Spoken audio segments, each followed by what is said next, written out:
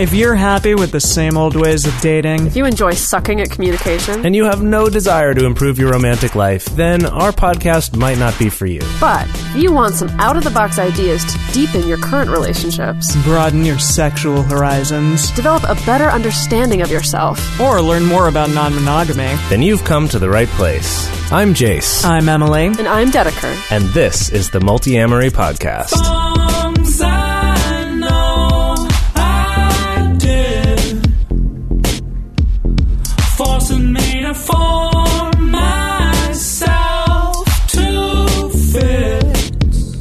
On this episode of the Multi-Amory Podcast, we're talking about the fundamentals of gender, stereotypes, experiences, and also language. Mm-hmm. So, basically, first we want to start off with why are we doing this episode?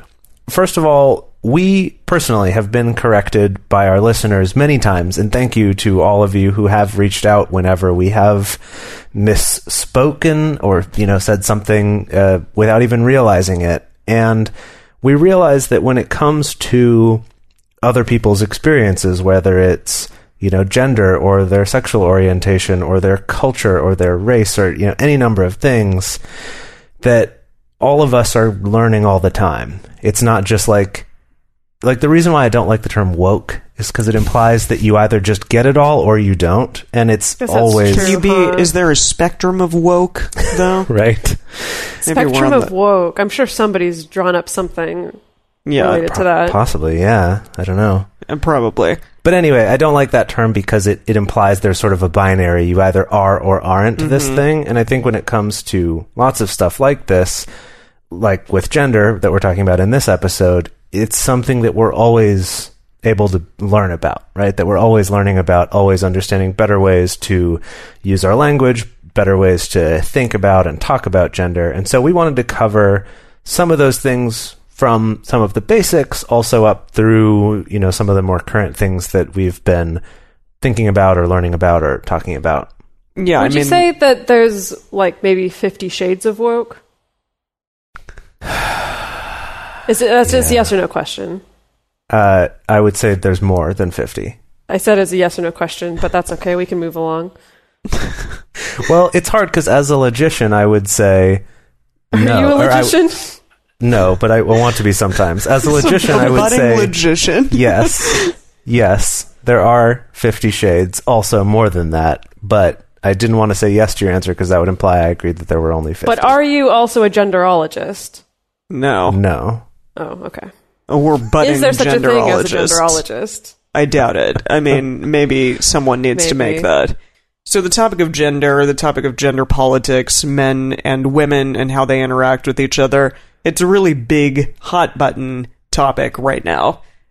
Even when this episode comes out, I'm pretty sure that it's still going to be a very big thing in our community. I would think so. I don't think it's all going to get wrapped up in the next 2 weeks or so, but that would be a miracle, wouldn't it? Yeah.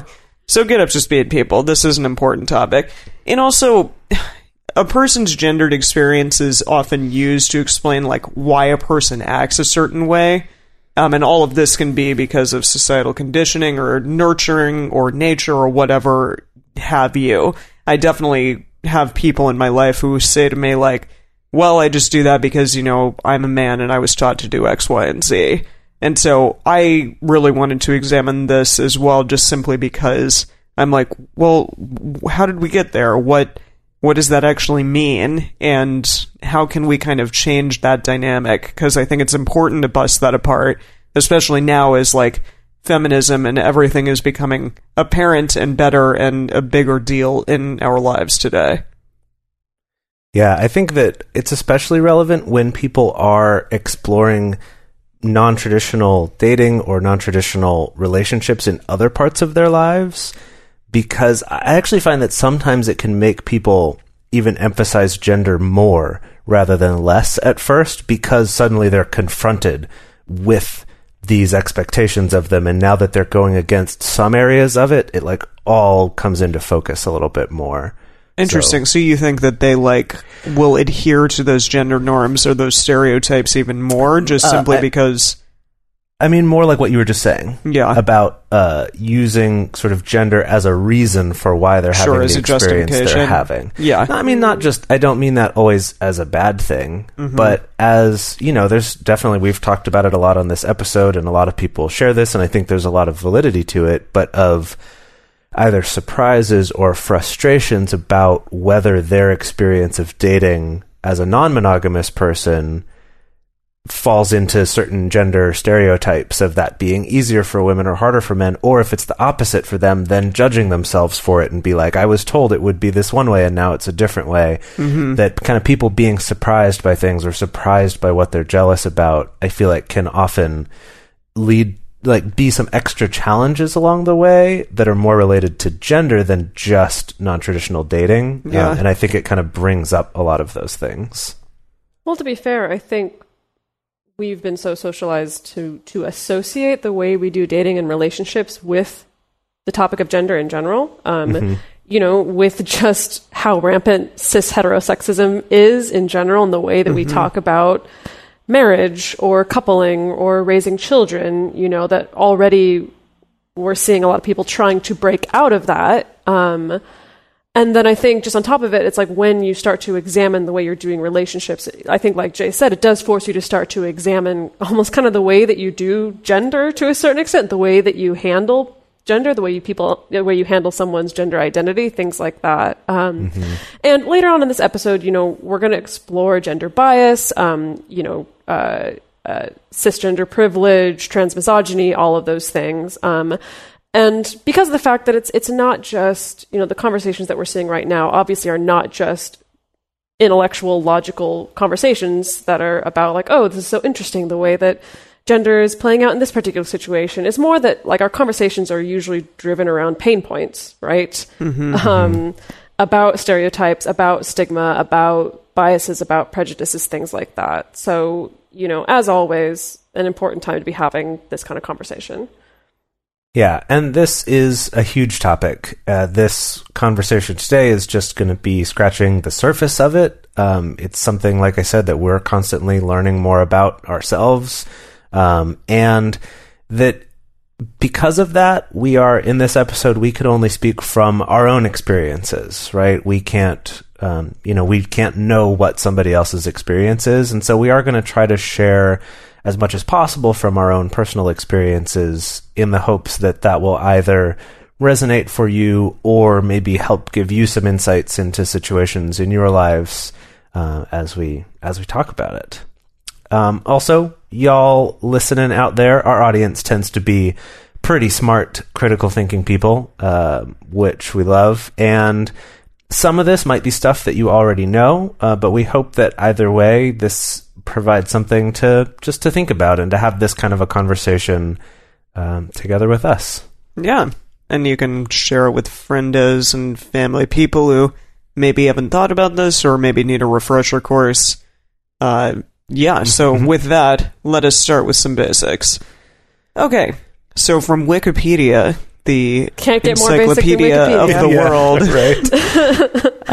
gender is generally conceived as a set of characteristics or traits that are associated with a certain biological sex, male or female.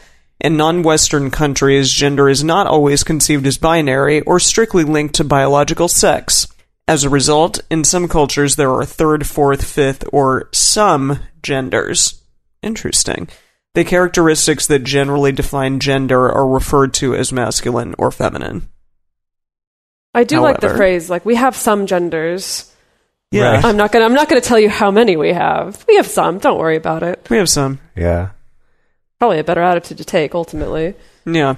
Right, we don't have to set a number. It's just like, there's some. There's some. Might be more or less than I'm aware of. I know that there are some, though. Yeah. We're discovering new ones every day. It's really exciting, actually.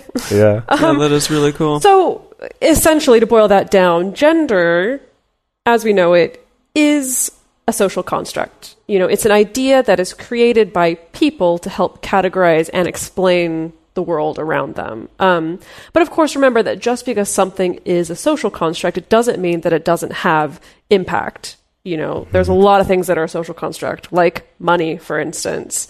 Totally a social construct, totally something that we've created to kind of help categorize and frame the way we think about the world and transactions, but still has some impact on people's real world lives, of course.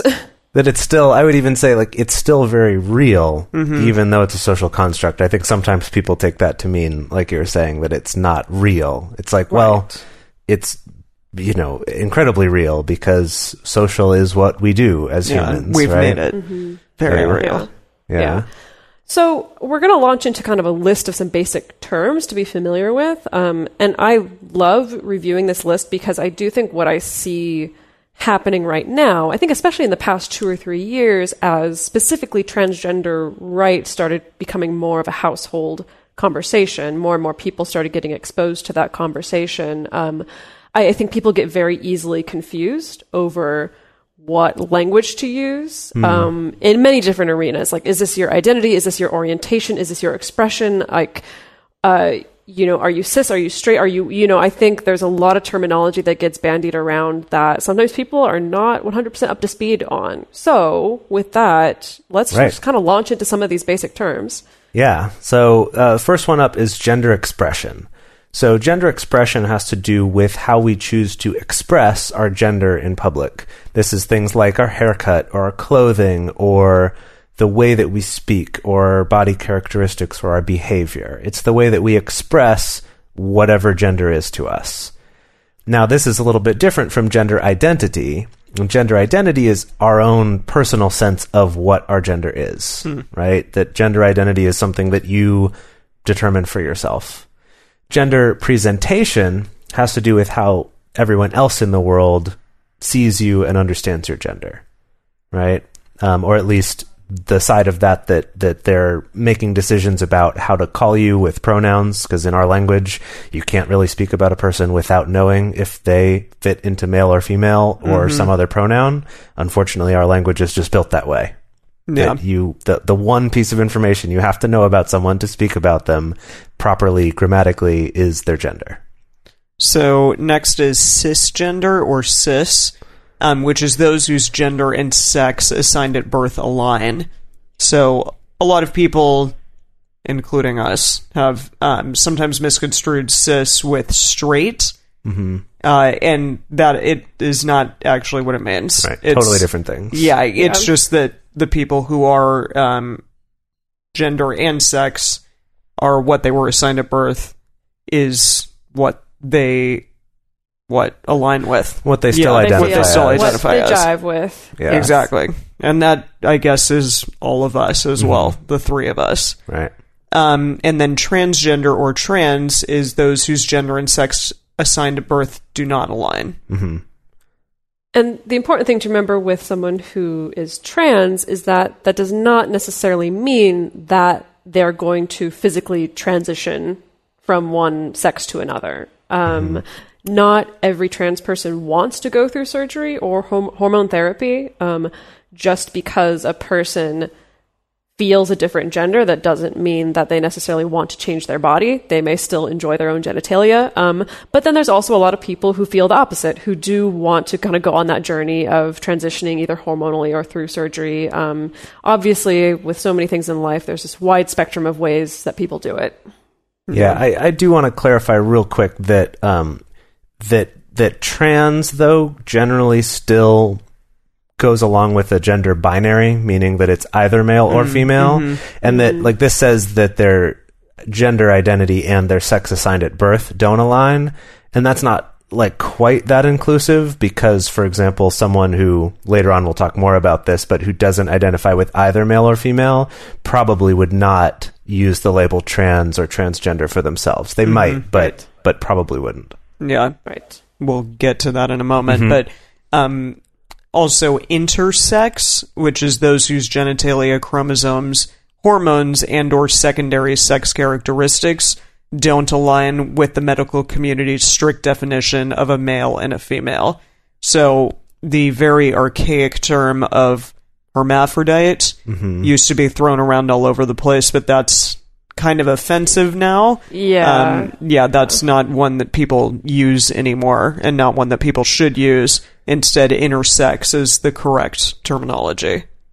Right, and it's interesting because this one's about actual physical traits of the body and has Yes. nothing to do with the gender identity, Yeah, which is why it's exactly. good to distinguish between those. Yeah. Right. And an intersex person, they may, we have a lot of really tragic examples in the past of someone who is born intersexed, but the doctor, whoever it is kind of in charge of overseeing their health Yeah. at that time, will arbitrarily sometimes choose which sex they think this person should be, and will take actions toward that. Right. Often when someone is very small, when they're a baby or a child, and they're not able to consent or to talk about these things, someone who's intersex may choose to transition or may choose to embrace one particular gender identity, or they may not as well. Yeah. Yeah. And that is actually a good lead into non-binary, or NB, or NBs, as is one of my favorites. And so that refers to a person whose gender isn't exclusively a man or a woman. This is usually used as an umbrella term for someone who may identify as gender neutral or agender, or sometimes people use the term bigender or gender fluid. Sometimes it's used synonymously with gender queer, or I think, Jace, you've used the term like gender fuckery as well. Yeah, there that term comes up as well. a few people that I lived with for a little while in New York, who one of them was a friend of mine from high school, who they identified as a gender fucker, and so that's where I got that one. Yeah. And then I threw this term in there because I noticed that when OkCupid did their big update a few years ago, where they opened up a lot more options for people to choose from for describing their gender identity, that they included Two-Spirit on the list. And Two-Spirit, I know I've gotten some questions about this. Some people are like not entirely sure on what it is or what the origin of it is, but the term Two-Spirit is a term that historical and current First Nations people that they use that term to describe individuals whose spirits they felt were a blend of male and female. And a number of Native Americans who are in the LGBT communities have reclaimed that term, both to honor their heritage and to provide, again, alternative terms to use, alternative than the terms that we normally use of like bisexual or transgender or things like that.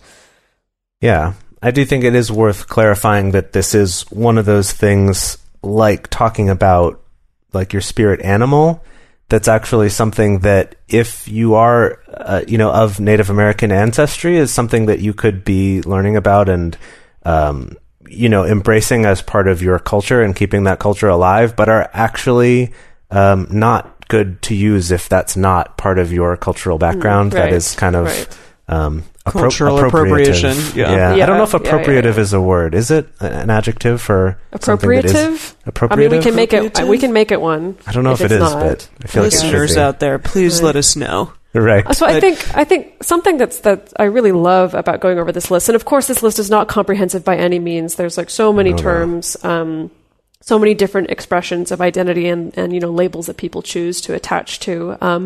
But just the fact that this really shows there's such a wide variety of identity and such a wide spectrum of gender. And I think it gets really frustrating when people don't understand that, because, we have the discussion around quote unquote trans rights, but what person A thinks is covered under, the identities of trans rights is different from what person B thinks, and just the fact that it doesn't all necessarily look the same.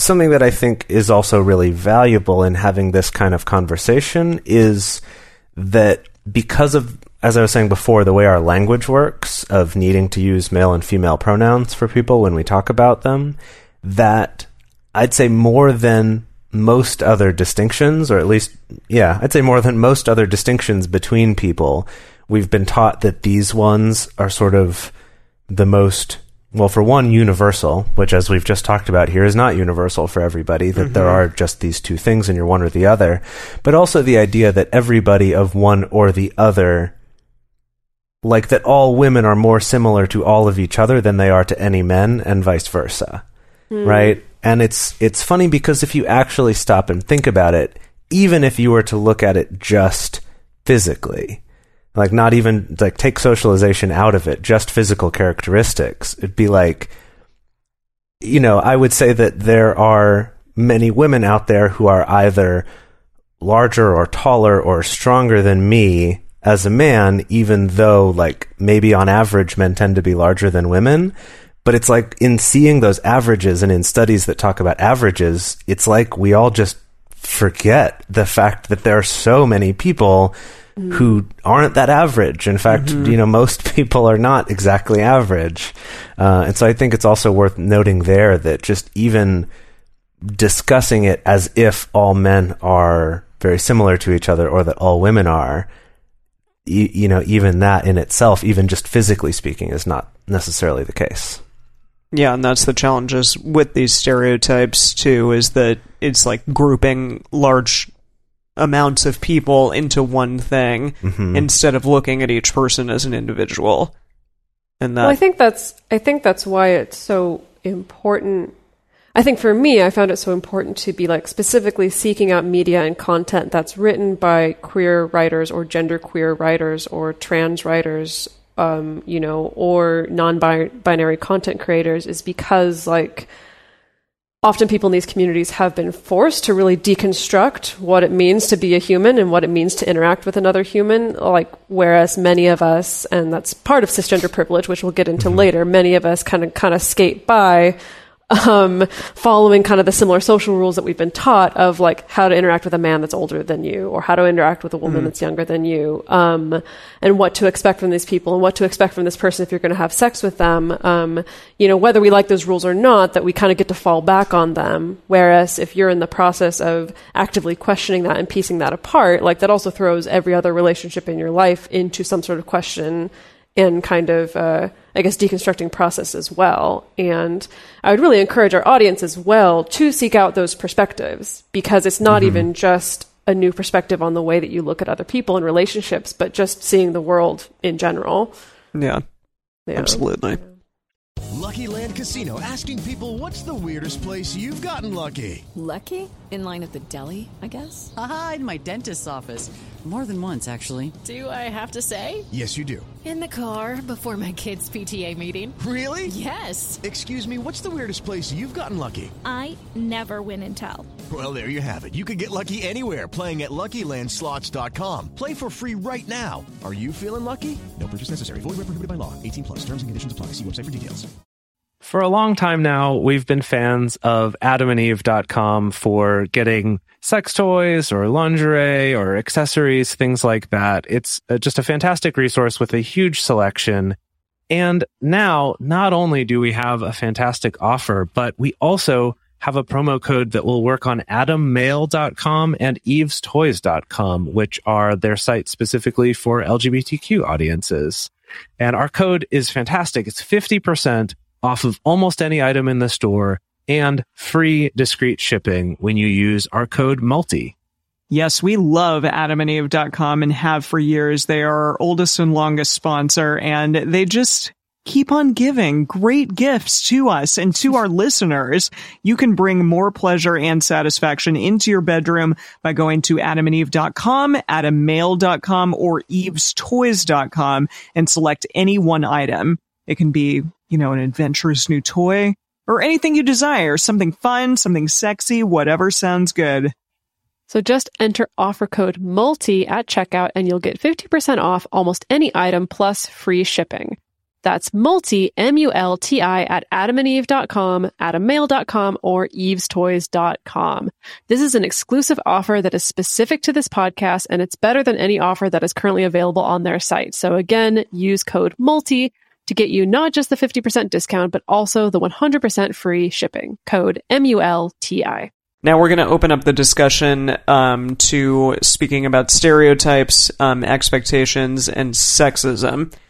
But a very important thing to remember is that sexism, too, doesn't necessarily fall on a binary spectrum. So there are different things that we wanted to talk about that are non-binary, but also a big problem and a big deal. The first one, something that is, in terms of getting rid of it and combating it, is near and dear to my heart, which is transphobia. So the fear, dislike, or hatred of transgender people and or the idea of transgender in general. And this is a tough one, too, because I know a lot of feminists personally who are very transphobic and who talk about trans people in a very transphobic manner, and that, to me, is a big fucking problem. Something that we need to change. And at the Women's March, there were a lot of very transphobic signs that were placed up, and that were marched around, and also, God, like, feminism helps everyone, and it should not be a freaking transphobic thing. Yeah, it's a really disappointing development. Yes, it is. I feel like I'm always surprised at actually looking at how intense and how there's just a surprisingly, like, many, many voices that are, like, anti-trans, but also feminist at the same time.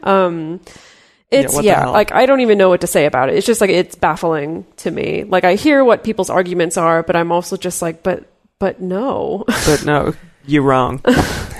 Yeah, it's just such a tricky thing. I mean, it reminds me a little bit of this idea of, like, if I feel like every little scrap of everything that I've had to fight for, that it's like I'm going to be less generous if I treat things that way. And so it's like, no, you can't have any of this. I've worked too hard for it. This is all mine. It feels a little bit to me like that. And we've talked about this before with, like, with the LGBT community, specifically with the gay community, of shortly after certain victories toward gay marriage and things like that, there will kind of be a backlash against bisexual people or against polyamorous people or even trans people who are allies most of the time. But it's like, I got a thing now, I have to hold on to it, and so I have to distance myself from you. Right. And then it kind of calms down, and that's not to say that everyone's doing that, but I think somehow that's part of that knee-jerk reaction of, like, stay away from my thing that I'm fighting to get for myself and for people who are just like me. Yeah. That there's this temptation to be like, we're going to make a new in-group because we're fighting so hard to get recognition. I don't know if that's what's at play here for people, or if it's just this fear of, like, Elizabeth Sheff talks about the fear of the polyamorous possibility. That the reason why she hypothesizes that some people get really angry and upset when they learn about polyamory is because there's something in them that goes, that makes sense, I wish I could have that, and that idea is too upsetting and too threatening for them. Interesting. So they're going to be extra angry about it. I honestly wonder if transgender or, bisexuality or homosexuality is that for a lot of people. Maybe. I think there's some evidence to back up that it is. Yeah. In terms of people's having those really visceral reactions to it, it's because there's something in them that resonates just enough with it that it scares them. Mm-hmm. And at the same time, let me just let it be noted that so far as of yet, like, the fear of the polyamorous possibility has yet to drive someone to murder a polyamorous person, and yet that's true. Yeah. In extreme contrast, transphobia has definitely been just one of many driving factors behind a lot of really, really tragic and unnecessary deaths. Not to be a downer, but no, that's absolutely true. Yeah, important to talk about. Bringing that in there. Well, and to go along with that, the next term we have here is cisgender privilege, or cis privilege for short. And this is just the set of advantages that individuals who are cisgender, as we said, that you identify as the gender that you were assigned at birth, and it's advantages that you experience simply because of that you're most of the time not aware of. And one of those things is stuff like that, of not having that same level of fear of being killed just for being who you are. There are obviously many, many more in all sorts of parts of our lives, but that's just an example. And then going along with that is transmisogyny. So transmisogyny is sexist discrimination against trans women, which we didn't describe in our definitions before, but trans woman means somebody who was identified as male at birth and now identifies as female. So this is sexist discrimination against trans women. It's a problem because of a lot of things, but I think a lot of it comes from sort of patriarchal problems that already exist in terms of contempt for women or femininity, or the idea that any man would do something feminine is such an affront that needs to be stopped and, shown what a bad thing that is. Yeah. And as well as, of course, the fear of nonconformity, like we were talking about with transphobia. Right. Yeah. And then just a couple more that are on our list to cover today. One of them being the term cissexism, which is an institutional response that assumes that everyone is cisgender. So as in everyone matches, the biological sex that they were assigned at birth, and therefore there's a lack of recognition about the needs or the concerns or the lived experiences of people who are not cisgender. It tends to award power. It's, the tendency of awarding power or privilege to people who are cisgender and denying privilege or rights to non-cisgender people. This is something we can see every single day. Anytime you've had to fill out a form and it's forced you to choose, are you male or female? Yeah. Right? Whether that's just going to a website or if that's at the DMV, and it's so common. Like once you're aware of cissexism being a thing, it's just seriously, it's absolutely everywhere. Certainly. I think it's something that we often struggle with on this show too, because we know that most of our listeners are cisgender. And so we think it's important to speak about gendered experiences like we're planning to do in this episode, while at the same time, like being aware that those aren't the only options. And it is a challenging thing sometimes. It isn't just such a simple thing to say, but just don't do that, right? That it is something that we do try to stay actively aware of and find ways to include more of that, including some future episodes that we want to do soon with guests who can talk more about that experience than we can, having not lived it ourselves. Yeah. Okay. And the last term we're going to cover, which is going to kind of transition us into like the last half of our show here, is the term gender essentialism. This term is actually relatively new to me, and it's the theory that there are just certain universal and innate features of gender that are at the root of behavior for men and women. And like the textbook example of this is the book Men Are From Mars, Women Are From Venus. It's this whole narrative that it's like, at the end of the day, men are men, women are women. There's just inalienable... Boys will be boys. Yeah, exactly. They're just different. There's no way to rectify that. There's no way... there's no way to get around that. That's just the way it is. And it's, I don't know. If we're going to wrap it back up to logician jokes, it's kind of a logical fallacy, right? Like, because it is this fallacy of just like, well, that's just the way it is. It begs the question, right? Right. Yeah. And so, with that, like, we wanted to talk more specifically about the prevalence of gender essentialism, about, the ways that manifests in our own personal lives, of like the expectations and the pressures that we carry, and the ways also that you as our audience can also take actions to actively kind of fight back against this, and hopefully take steps for I guess bringing more people into the spectrum of woke. God. The woke spectrum. Yeah. Jeez. Did we coin that term, the spectrum? The woke spectrum? Yeah. Gosh. Probably No. not. No. Yeah. Okay, so I'll be honest here that when we were writing this episode, there was definitely a part of me that was like, why are we talking about these particular stereotypes? Like, everyone knows the old, tired out, men are from Mars, women are from Venus kind of bullshit. Until actually quite recently in my life, I've encountered a surprising number of people who still buy into a lot of this stuff, or who are not really actually aware of the ways that this affect us. And of course, I'm sitting here thinking, I'm like, God, didn't we cover this already 30 years ago? But then, I don't know. Look at the current political climate. Look at the United States, I guess. Yeah, exactly. So. No, it clearly is still a problem, and that's why I think it is important to speak about it and to bring it to light again and be like, oh yeah, shit. Maybe I have done that before. Mm-hmm. Right. Yeah. So I guess I wanted to get that out of the way to say to our listeners, like, I realize a lot of you are going to be like, yeah, duh, like, I know. But the thing is, at the same time, it's like there's a lot of people who don't know these things. And that's the more upsetting and uncomfortable part of this.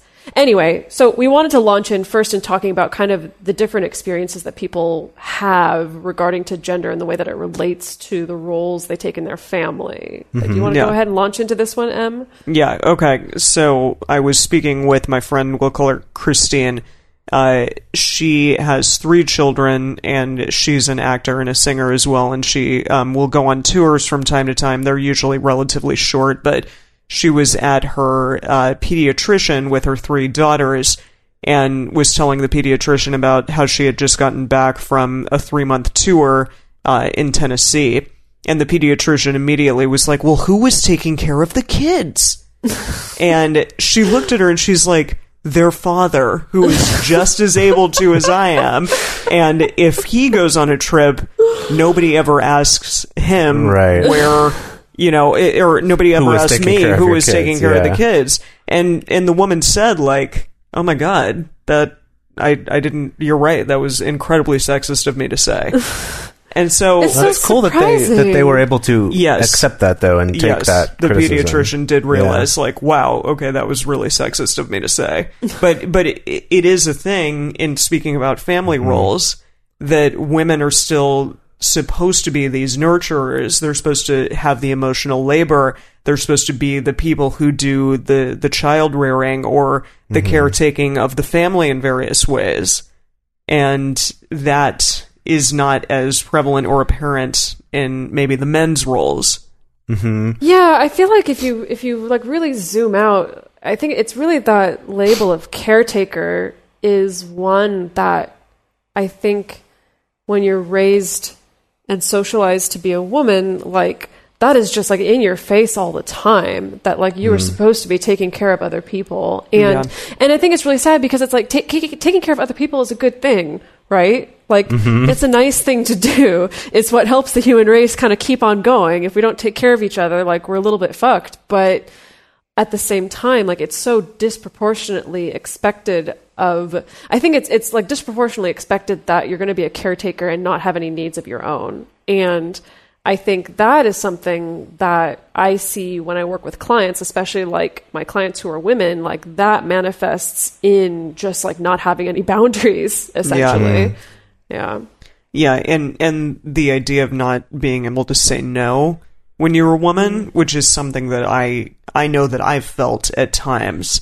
It's difficult for me to, like, say no to the people around me just simply because I'm like, well, but I should be able to do these things and take on the emotional labor or take on, just anything. If my friend needs something, like, yeah, I'll go do that or do whatever, and not question, like, well, you know what?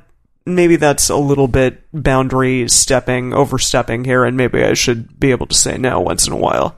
Sure. It's so hard, though, because, like, what comes to mind for me in this moment is I think about the fact that women often bounce back from breakups, for instance, faster than men do, because they've built a support network around themselves of people that not only they care for, but that also care for them. And so I think that's kind of like a little bit of the positive side of kind of being thrust so firmly into the caretaker role, is that you are more likely to have the people there who can take care of you, right? Right, that you've been taught from a young age that being there for people and nurturing and maintaining your social relationships is, an important thing that you should be doing. Like you said, maybe to a fault, but there is somewhat of a positive side to that. And on the flip side of that, for men, is that I found that it's very difficult for me to find close male friends that I can share things with that are more emotional or that are more vulnerable, I guess. That is something that I still tend to share more with my female friends. And that's, even another thing is that I feel like I'm, fortunate that I'm able to have female friends. Whereas if we're, again, looking very traditionally at gender roles, Mike Pence, don't be in a room with another woman. Exactly. Or you may have sex with her. Right. This idea that you can't be friends with someone of, quote, the opposite sex, right? So even if we're not going to go there, though, still I've noticed there's this thing that I often find that I'm wanting in my life, but that I don't have, which is that type of more sort of emotional, vulnerable sharing with other male friends. And that is a really difficult thing to find. And it's funny because I say that I want it, and when I imagine it, I feel really uncomfortable. That there is just, I've been so socialized as a male to just have a really hard time getting comfortable with that idea. And that's not that I've never had it, but it's sometimes hard to imagine at times when I don't. Like, I had this with a really good friend in college, but I don't think I've had that type of close male friend, even though I've had close male friends, but not that type of like a very emotionally caring sort of friend since then. Yeah, Wow. I saw like a post when I was researching this stuff of someone writing like, men should not have like close emotional friends. That's gay. They should just deal with it. Jeez, and I what was corner like, of the internet were you what on? the fuck? No, but I'm like, yeah. No, of course, but like people that's what it actually is. think that, and that is insane to me. Well, but I guess to what's not insane about it. I mean, let's maybe not even use that term. Sure. Well, but that just, is unfortunate, highly unfortunate. But the reality of it is, while I'm like, yes, that sucks that someone would actually think that to the extreme of that statement. At the same time, what I was just describing is like, I get it. It's like that's in my brain somehow, not about it being gay, but just the fact that seems difficult or uncomfortable or hard to even imagine having at times. That's really interesting. And it's obviously a spectrum. I mean, I think, I do have men who I can share things with, but there's a certain sort of vulnerability that I might have having a conversation with Emily that I wouldn't have with my male friends who I'm also close with. Would you say that as a man, things like financial security or success or just like security in general or your work are like priorities? Yeah. Or that you were taught that they should be? It's not just that they're priorities, but that they are what make you attractive. Yeah. That or like worthy at all. Right. Or worthy as a person at all. Yeah. Sort of the narrative we're given with that is that, as a man, because which we'll get to in a second, but there's this underlying really toxic assumption that men are the ones who want sex and women don't really want it as much and they just go along with it sometimes. That part of that package also comes with this idea that as a man, assuming that you want to date women, none of them are going to be attracted to you because you're good looking. It's all about your success or your intelligence or your money or maybe your sense of humor, right? Things like this. And I do think that, we've all seen it personally with people we've known who maybe have had money and then lost it, that kind of their whole sense of, men, their whole sense of self-esteem also goes out with it. And, unfortunately and they become horrible dicks. Yes. Well, that too. Jeez. Yeah. But well, yes, okay, no, I've struggled with this a lot too. This idea of, as someone who for most of my life has not made very much money, struggling with that idea of not feeling like I'm very attractive or like, wow, that's very nice and charitable of any woman who does date me. Interesting.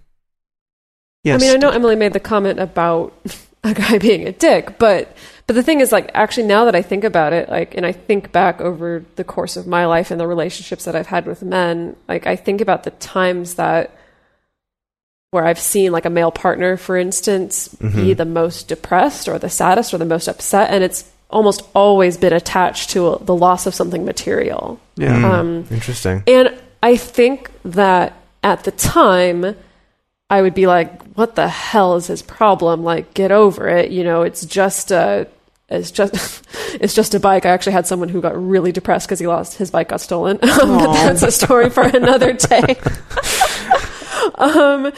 Or it's just money or whatever. But, having this perspective of looking at the way that men are so conditioned to wrap up their worth in that, in money or in material success, it actually makes a lot more sense now. Not to say that like it's justified or that it's good. Definitely but not. I think it makes a lot more sense to me now. And I wish I could go back to my 19-year-old self and tell me that. Right. All right. What's our next one here? Next one. Okay. This is a doozy. Let's talk about external experience and desirability. There's God. Like, we could do an entire episode just on desirability and all the different factors that go into who you find desirable based on like things we were just saying, like their financial success or the color of their skin or the shape of their body or whatever. I feel like this is a topic that I've been thinking of a lot lately because of spending the last couple of years no longer in the entertainment industry so much. I mean, I've done like a little bit of gigs here and there, but I'm not for instance, I'm not as like heavily steeped in it as like Emily, you are now. Right. And just Going trying to on think of auditions like and stuff. how when you're in the entertainment industry, that's so in your face all the time, like what's expected of you Just to like look like. And I think being not just men, perfect. but also women and Yeah. people in general. Like even if you don't fit conventional standards of beauty, you're still expected to still be kind of attractive. I think, one time someone told me about how in Hollywood, like even if they're casting a quote unquote ugly person, they still want to find the most attractive ugly person they can find. Yeah. Right? Right. Yeah. Yeah. I mean, I think this one is often used in juxtaposition with the idea that men are valued for their success or their money or their material possessions. That on the other hand, this idea that women are valued because of their looks. Yeah, Right? I mean, or often what I hear is more specifically just because of their youth. yes. Yeah. Yeah. I dated a man, sorry, when I was 19, and I dated him on and off for a few years. He was probably, maybe 6 years older than I was.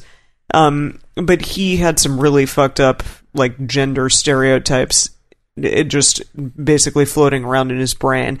And he told me that, like, women were most desirable under 30, and that was the time in which men should be looking for a wife, because after 30, like, they're just not attractive anymore, and therefore, like, their value goes way down. And men's value, like, continues to rise, and it doesn't matter, like, how old they are. But women, like, if they're past 30, sorry. Well, so, I mean, I think the interesting thing is that it's like, I hear something like that, and I'm like, unfortunately, that's kind of the way that our culture wants to operate, right? In the way that we treat women, the way we treat men. Unfortunately, like a lot of people, I think, like a lot of people in the Red Pill movement will hold that up as like, that's just strict fact. Like Right. it is just a fact that, and I think with the Red Pill movement, like it's even lower than that. It's like 25. 25 is like the limit. Is it really? Of, Jeez, gross. yeah. Good that's God. that's the quote unquote the wall. We Post wall. Yeah. Well, we are real post wall. Yeah. So this is something that Wall? that Like, that's when a person hits the wall? That I guess don't that's the idea? I don't know. I don't know. I Okay. don't know. That's not one of the terms I'm very familiar with. Yeah. Well, I've recently been learning more about all this stuff. Oof. ew. Anyway, we're not going I'm to get into sorry. that right now. Yeah. So kind of like we were talking about with having, men that we've known who've lost their financial situation or something's changed there and it's led to sort of a crisis, right? Like maybe it's not always a depression or something, but some kind of a pretty serious crisis, even in the short term. And I've definitely experienced this with women that I've known specifically about their age.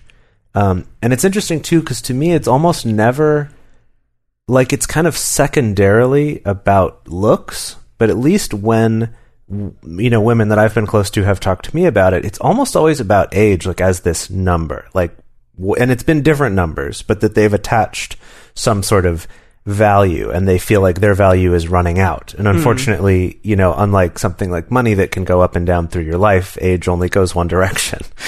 And then you die. Right. And then you die. But I have noticed, it's not the same, but similar sort of crisis about this external thing, as if that is what determines their worth. And it's tough because we do really get that enforced to us a lot. Something I want to bring up here that I think really underlies a lot of this is that women are so socialized to be observed and consumed, as opposed, and men are socialized to be the observers and the consumers. And I started thinking about this when a couple months back I read an article about this is going to sound weird. I read an article about sex robots for ladies. And more like a hypothetical, like wondering about the future of sex robots, what's realistic, what's not. Right. And I think it was mainly focusing on like, what about sex robots for women?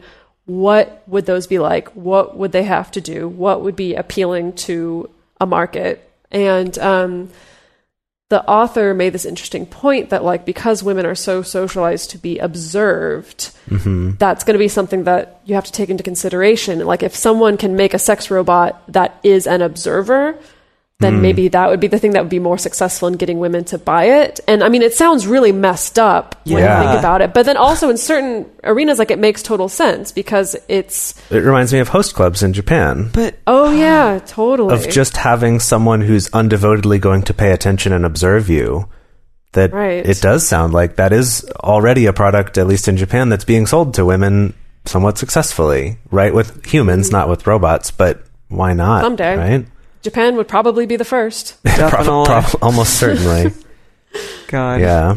So can we talk a little bit about the male experience, the men experience? Yeah. So, like we were saying, it's not really, it's not the same in terms of age or youth being tied to, your self-worth.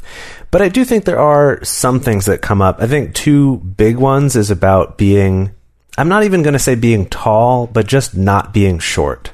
Yeah. That's definitely a big one that, it's something you don't have any say in the matter. You don't get to choose that. But it does have a pretty big impact on how men feel about themselves. And this is something that's, we've had the term Napoleon complex for a long time. Yeah. Because I do think this is a pretty, universally understood thing, right? That this, again, it's just an arbitrary characteristic of someone or not, that somehow socially we've decided that this one is a more valuable one.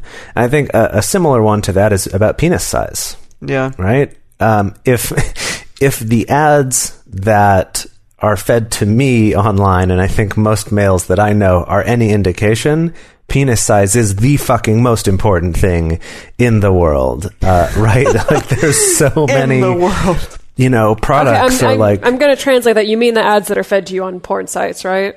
No, like also a lot of like tech video game related sites as well. Really? That makes sense. Sites that are mostly targeted toward men, which is, technology stuff and porn, right? Like, both of those. I feel like there's another. I mean, definitely on porn sites, I see and like penis enlargement, enhancing, and like things. torrent sites. Yeah, right. Anything that tends to be a little more male dominated. Right. Tons of ads for things about making your penis larger. Yeah. And it's interesting. I saw, Dedeker, you put this in the notes, or did you do this, Emily? I put it in the notes. Can I talk about it? Yeah, talk about it. Yeah, I read this fascinating article about the ancient Greeks, and like, you'll notice if you look at ancient Greek statues of male figures, like of Zeus or of Hercules, that usually they have pretty small penises, like the statue of the David, relatively small.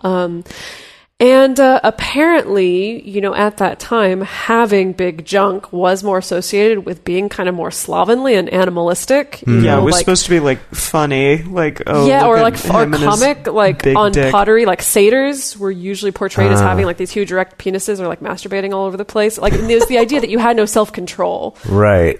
Which so was not an gigantic attractive gigantic and crazy. Yeah. But if you had like a small flaccid penis, it's like you were in control. You were a cool guy. You that's had your funny. shit together. I knew that about the ancient Greeks being more into small penises, but I hadn't heard that, and it makes a lot of sense to me. But that it has to do with sort of composure and self-control and stuff like that makes a lot of sense, actually.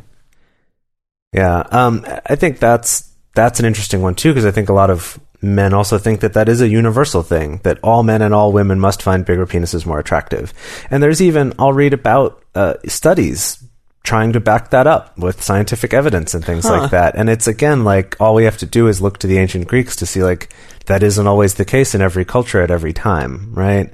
So I think that these, the physical appearance one, I think we tend to talk more about women as it relates to this one, but there are some things with men that, again, are out of our control in the same way that aging is, that can be easy to get sort of attach our self-worth to, I guess.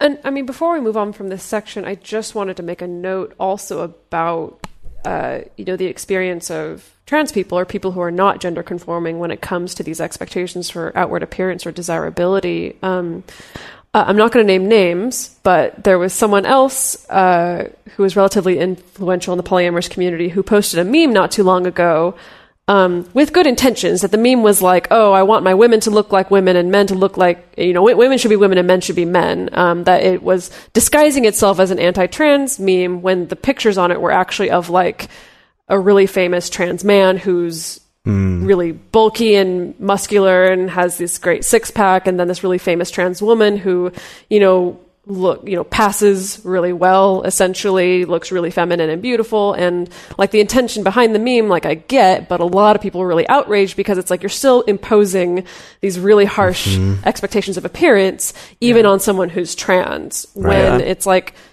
someone may be trans, someone may identify differently from the sex they were assigned at birth, but that doesn't mean that they necessarily want to strictly inherently conform to what that gender is supposed to look like. It may not even mean that they want to pass. I think that's kind of a assumption that a lot of people carry, is that all trans people must want to pass. Not everybody does. Yeah, and that the goal of every trans person is to be able to afford surgery, and the only thing holding them back would be a financial concern, and that's also not true. Not true at all. Yeah, absolutely. Yeah. So, okay, we're going to move on to, let's talk about sex, baby. Oh, geez. Again. Yeah. So it's back to sex. Yeah. The same gentleman that I spoke of earlier that I was in a relationship with for a number of years, he got on me because he was the third person that I had ever slept with at the time. And he was like, God, you've slept with 3 people? That's a lot. You've slept with a lot of people. Jeez. And I was like, well, how many fucking people have you slept with? And he's like, you're like my 9th. And I was like, well, and he's like, well, that's a lot too. Like, that's kind of promiscuous. And I was like, okay, but you think you're talking to me about my promiscuity at 3 people. Like, okay. Yeah. So again, it's this idea that like women have to be virginal, and this like Madonna whore complex thing of like, if you are not virginal, then you are therefore a whore, and you are therefore undesirable. Gosh, yeah. This is such a big one, and I feel like this is the topic that carries the most pain points right now because of everything that we've been that our entire culture has been talking about right now.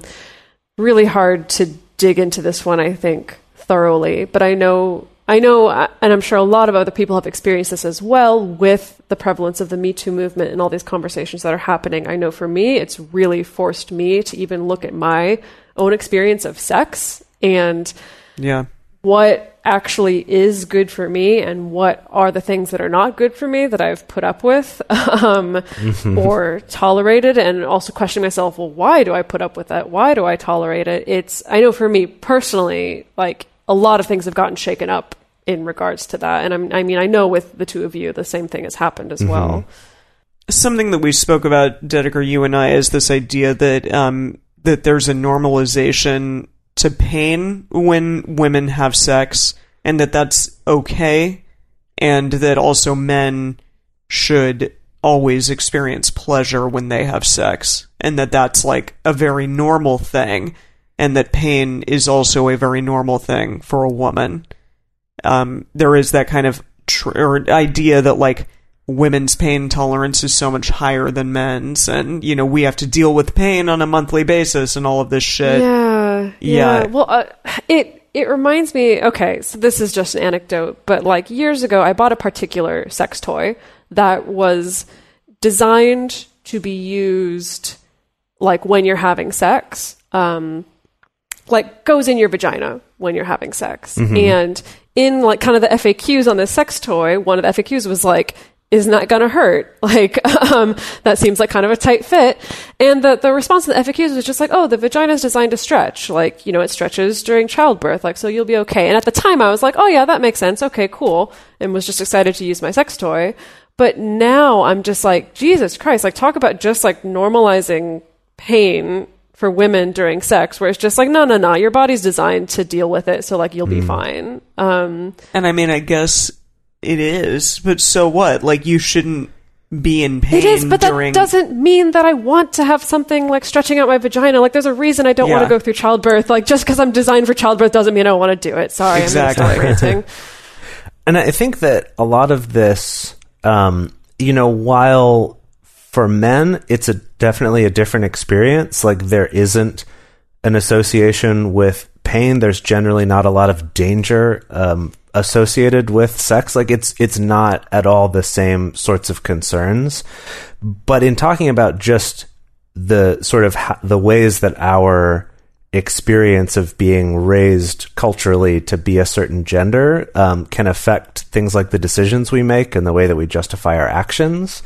Something that I found specifically for men is about getting an erection, right? Earlier we talked about penis size, but this is another one that I find comes up a lot in,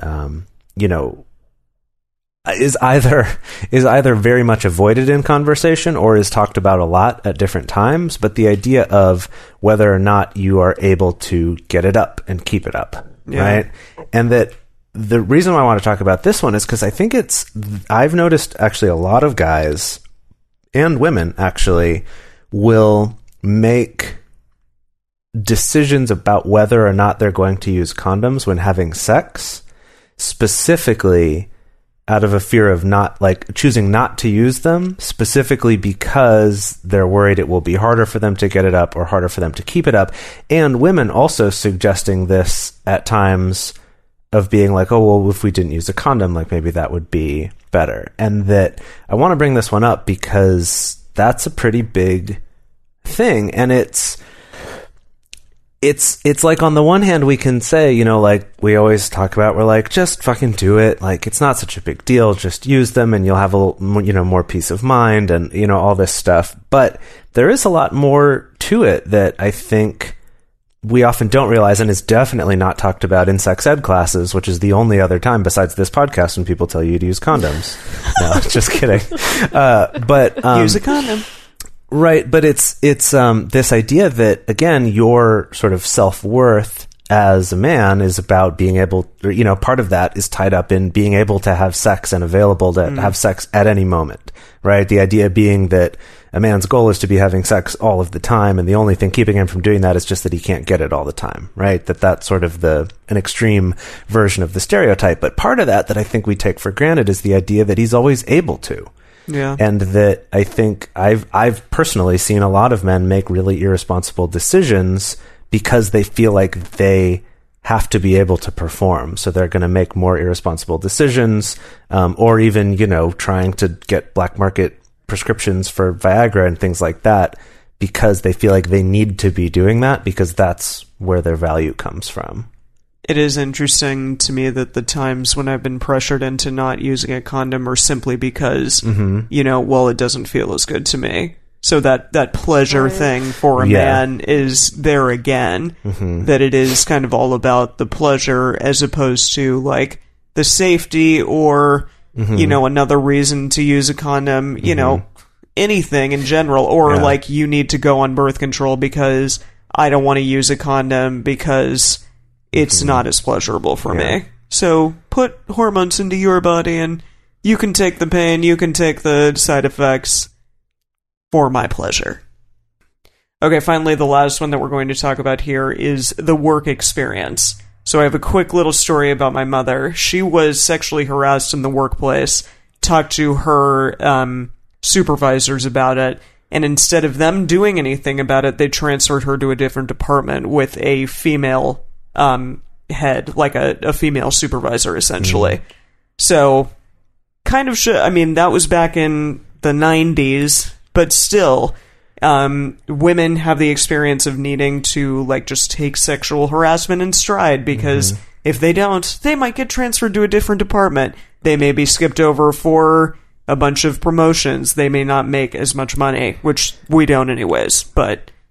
Well, and unfortunately, there's something that happens on the other side of that. If you have someone who, you have bosses who are very aware of sexual harassment and then that's not acceptable, in an effort to avoid it, they will also limit the opportunities that female employees will have for FaceTime with the bosses and for those like go out for drinks after work. This is something that I just a couple years ago was talking about with a friend of mine who... she's a woman and works in post-production, works in editing.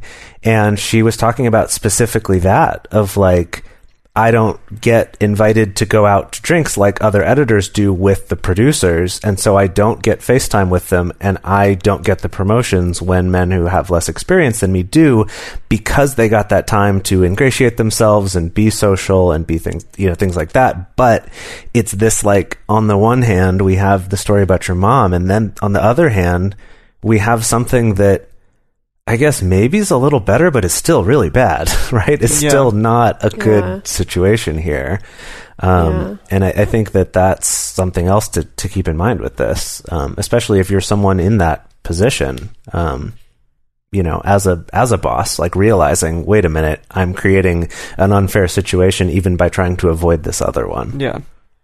Well, I mean, I came up with the whole, like, Mike fucking Pence situation. Yeah, which we mentioned earlier. Dinner, which I just, we don't need to dig that zombie up from the grave. But yeah, it's kind of like that whole thing of, like, in going to the opposite extreme of trying to prevent any kind of sexual harassment, it's still having really negative effects on someone's career, essentially. Absolutely. Well, it's this whole idea that, again, if you're operating in this, cis sexism way of thinking, where I feel like there tends to be two assumptions. One, that everyone is either male or female and they were always that from birth.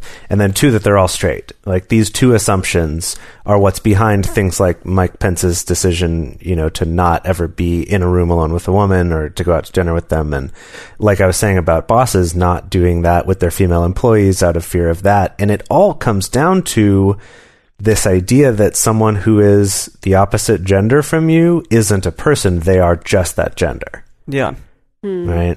And I think that, we see this sometimes the other way around, especially with people who are more like religiously monogamous, women being like, you're a man, so I can't, trust you, or I can't be friends with you, or whatever it is, because you're a man. And that's what I see before I see you as a person. I do think more often we see this the other way around, though, like we've been talking about, especially at the workplace, where even people with good intentions can end up creating a situation like that. So, what can we do about all this? Good question. Jeez. God. I kind of want to just like bury my head in the sand and give up. I know. I'm like, it's so ingrained in our society, it can be really, really difficult to figure out how the hell to change all of this.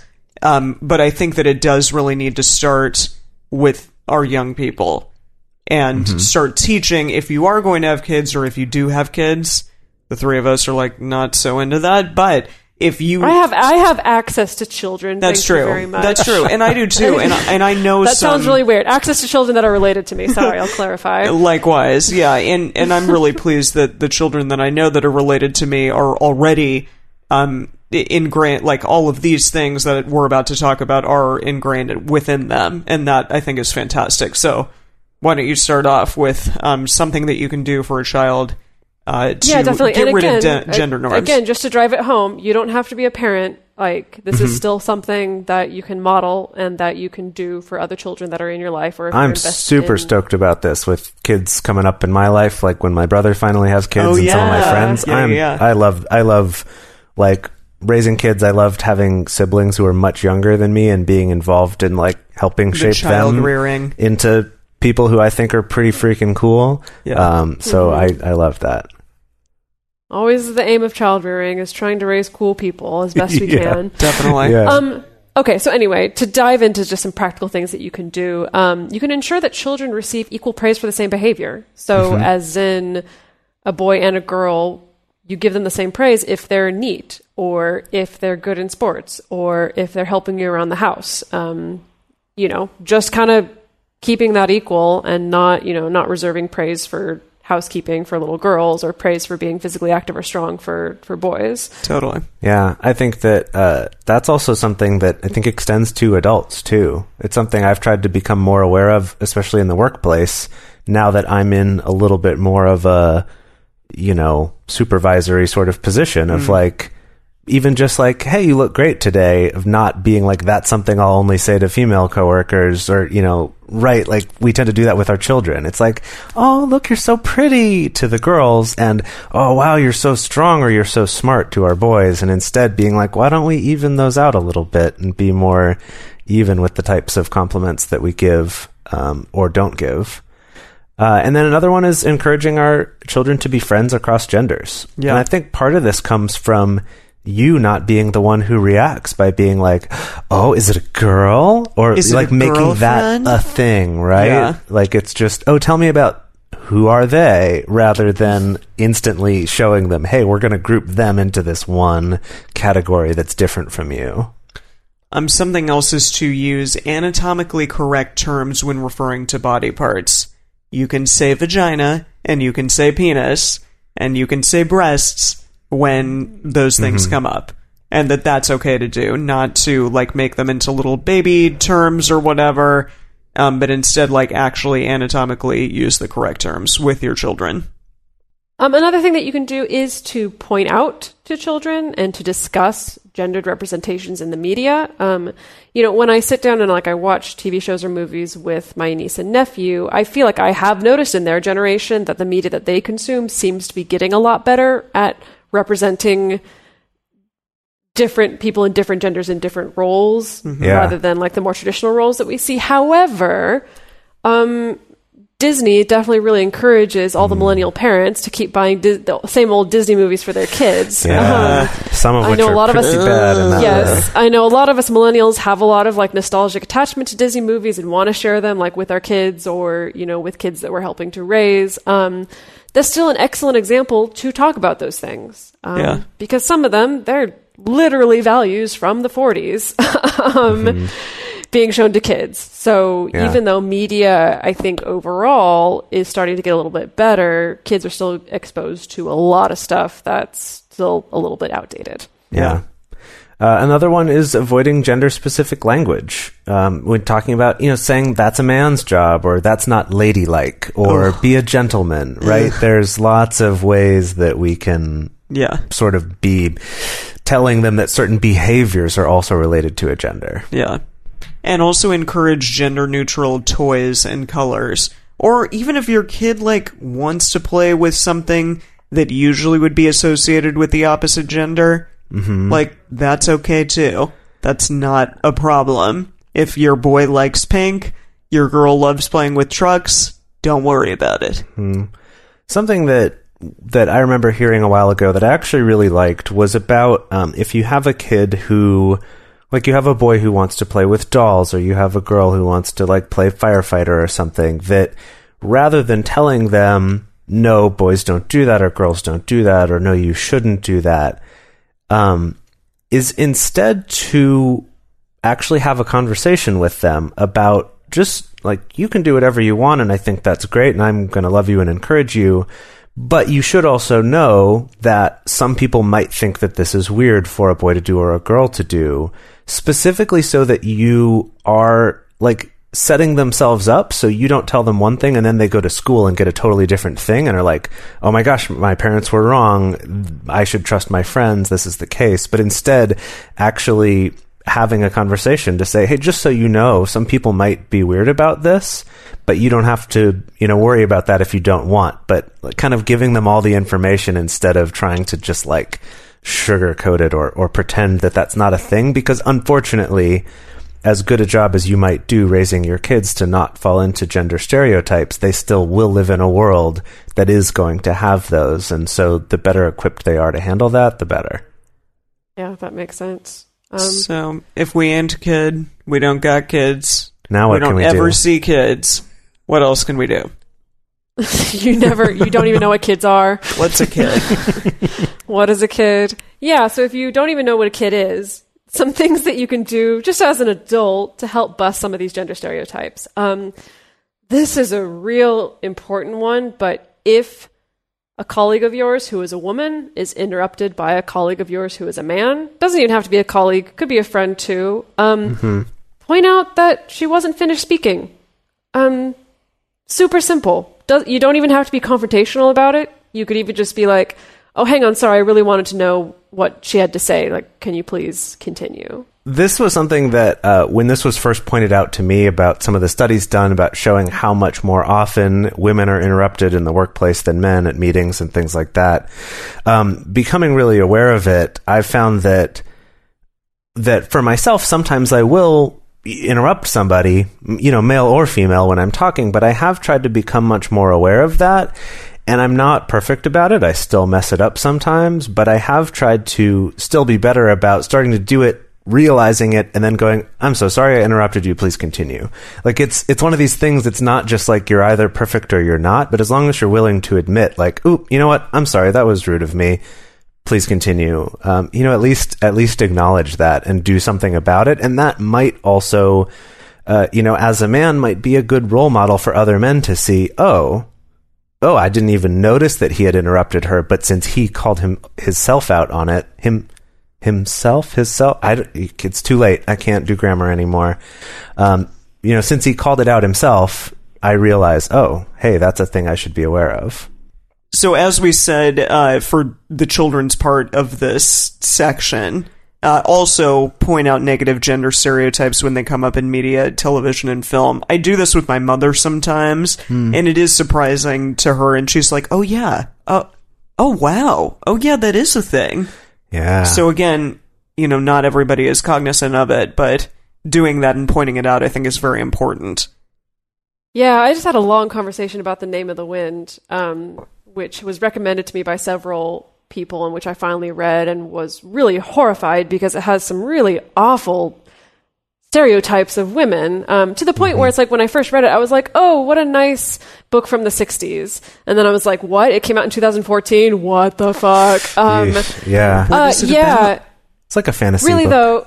Really though, if you're listening and like you really like Name of the Wind, like, just send me an email and explain why. It's got so many problems. Anyway, that'll occur at multiamory.com. Yeah. Another one is also just speaking up. If someone is making sexist jokes or comments, whether it's online or in person, I think it's especially valuable in person, actually, is to challenge them on it and to not engage in it yourself, right? I think a lot of times there's a temptation to not rock the boat, and so we might laugh along with a joke that isn't appropriate or that we don't think is okay, and again, to go back to my thing of not understanding we're not perfect all the time, even if you find yourself doing that just as a knee-jerk reaction of kind of laughing along with it, even if it's right after that, to go, actually, like, can we not? Or, that kind of sucks. Like, or I've also found if you want to be, like, in times when you don't want to be as confrontational, when I've been around guys making sexist jokes, sometimes I'll just kind of be like, really? Like, I thought better of you than that. To just kind of be like,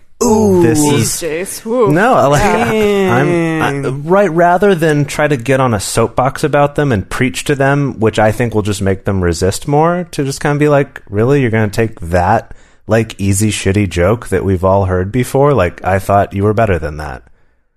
Yeah, I was in my workplace recently, and some guy was talking about two of his other coworkers and being like, yeah, God, they're so sweet together, they're so gay, like, whatever. And it's not exactly a sexist comment, but it's a shitty comment. And I was like, listen, man, like, I'm bisexual, so go fuck yourself. You didn't say those words. No, I did. I was actually like, say that. Literally say those words? I was like, dude, I'm bisexual. Like, don't talk like that around me. Okay, You didn't say... At your place of... You didn't say go employment. fuck yourself, though. No, I didn't. That's what I was saying. I wanted to say go fuck yourself, but I did say I'm bisexual. Right. Like, Okay. please don't. Like, Right. don't talk like that. And he was like, what? Okay, what? I'm not, like, making a thing. Did you do that head motion too? Yes. Yeah, gosh. Oh my For those of goodness. you who are watching the video on YouTube, that was a great moment. I definitely recommend was a making really a good GIF moment. out of that and send that to me. We're I'll use all it in rare the form time. tonight. Okay. Yes. Yeah, okay. This is turning into the longest episode ever, but it is It is. important. So let's keep on going. Almost to the end here. Another thing that you can do is just set an example for your friends and family of being a person who is a safe space for other people, regardless of their gender identity. I think this one just basically translates to don't be a dick.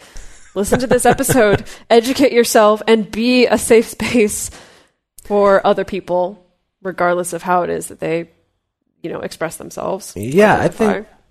Oh, sorry.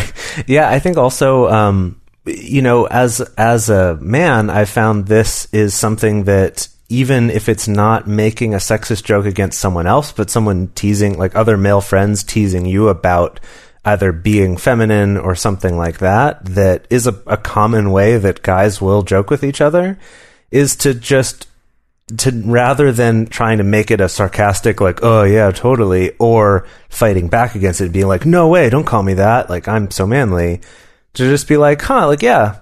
And I find that in groups of men, it just like takes the wind out of their sails. And when they realize like those sorts of jokes don't get the reaction they're used to them having, I've actually found whole like groups of guys that I know, or close friends that I've had for a while, will slowly gravitate away from those, or even often to the point of me being the one that they would come to about something that they don't feel like they can talk to someone else about, and like actually being vulnerable, just by kind of owning that and not feeling this need to fight against being called feminine, which I think is also such a hard thing, because that's part of this problem of thinking that feminine equals bad. If you're a man, if you're a man especially, but even in general, we're kind of, that's the way it's treated. It's not, it's good. It's good. Which brings us, lastly here, is to compliment people on things that they may not normally be complimented on. For example, telling a man that you admire his sensitivity, or complimenting a female friend of yours on her intelligence or her strength. Yeah. God forbid. Yeah, right? Do it. What a novel concept. Yes. Maybe also don't assume that a trans person wants to be complimented on passing. Yeah. That's a great one too. Mind. Yeah. Yeah. Some people want to hear that, but a lot of people also don't. Mm-hmm. Yeah. I've also found something that is helpful is just realizing that you can be more specific with compliments.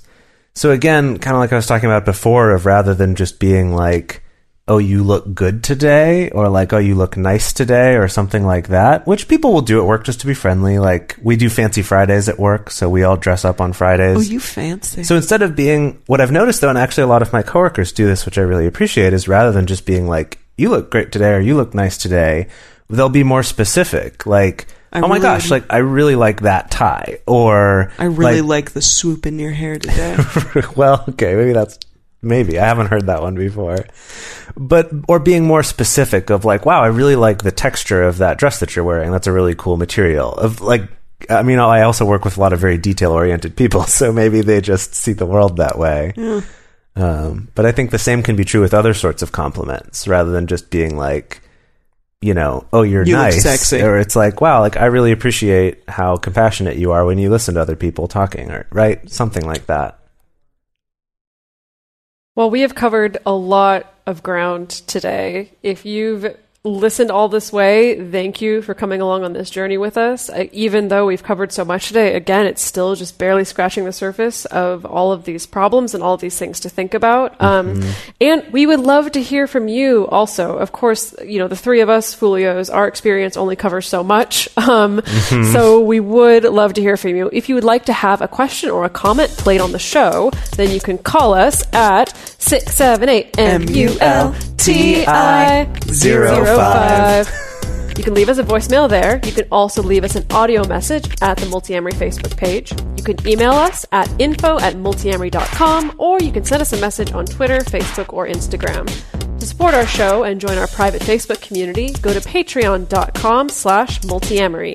Multiamory is created and produced by Emily Matlack, Jace Lindgren, and me, Dedeker Winston. The full episode transcript is available on this episode's page on multiamory.com. Our episodes are edited by Mauricio. Our social media wizard is Will McMillan. Our theme song is Forms I Know I Did by Josh and Anand from the Fractal Cave EP. Sick of being upsold at gyms?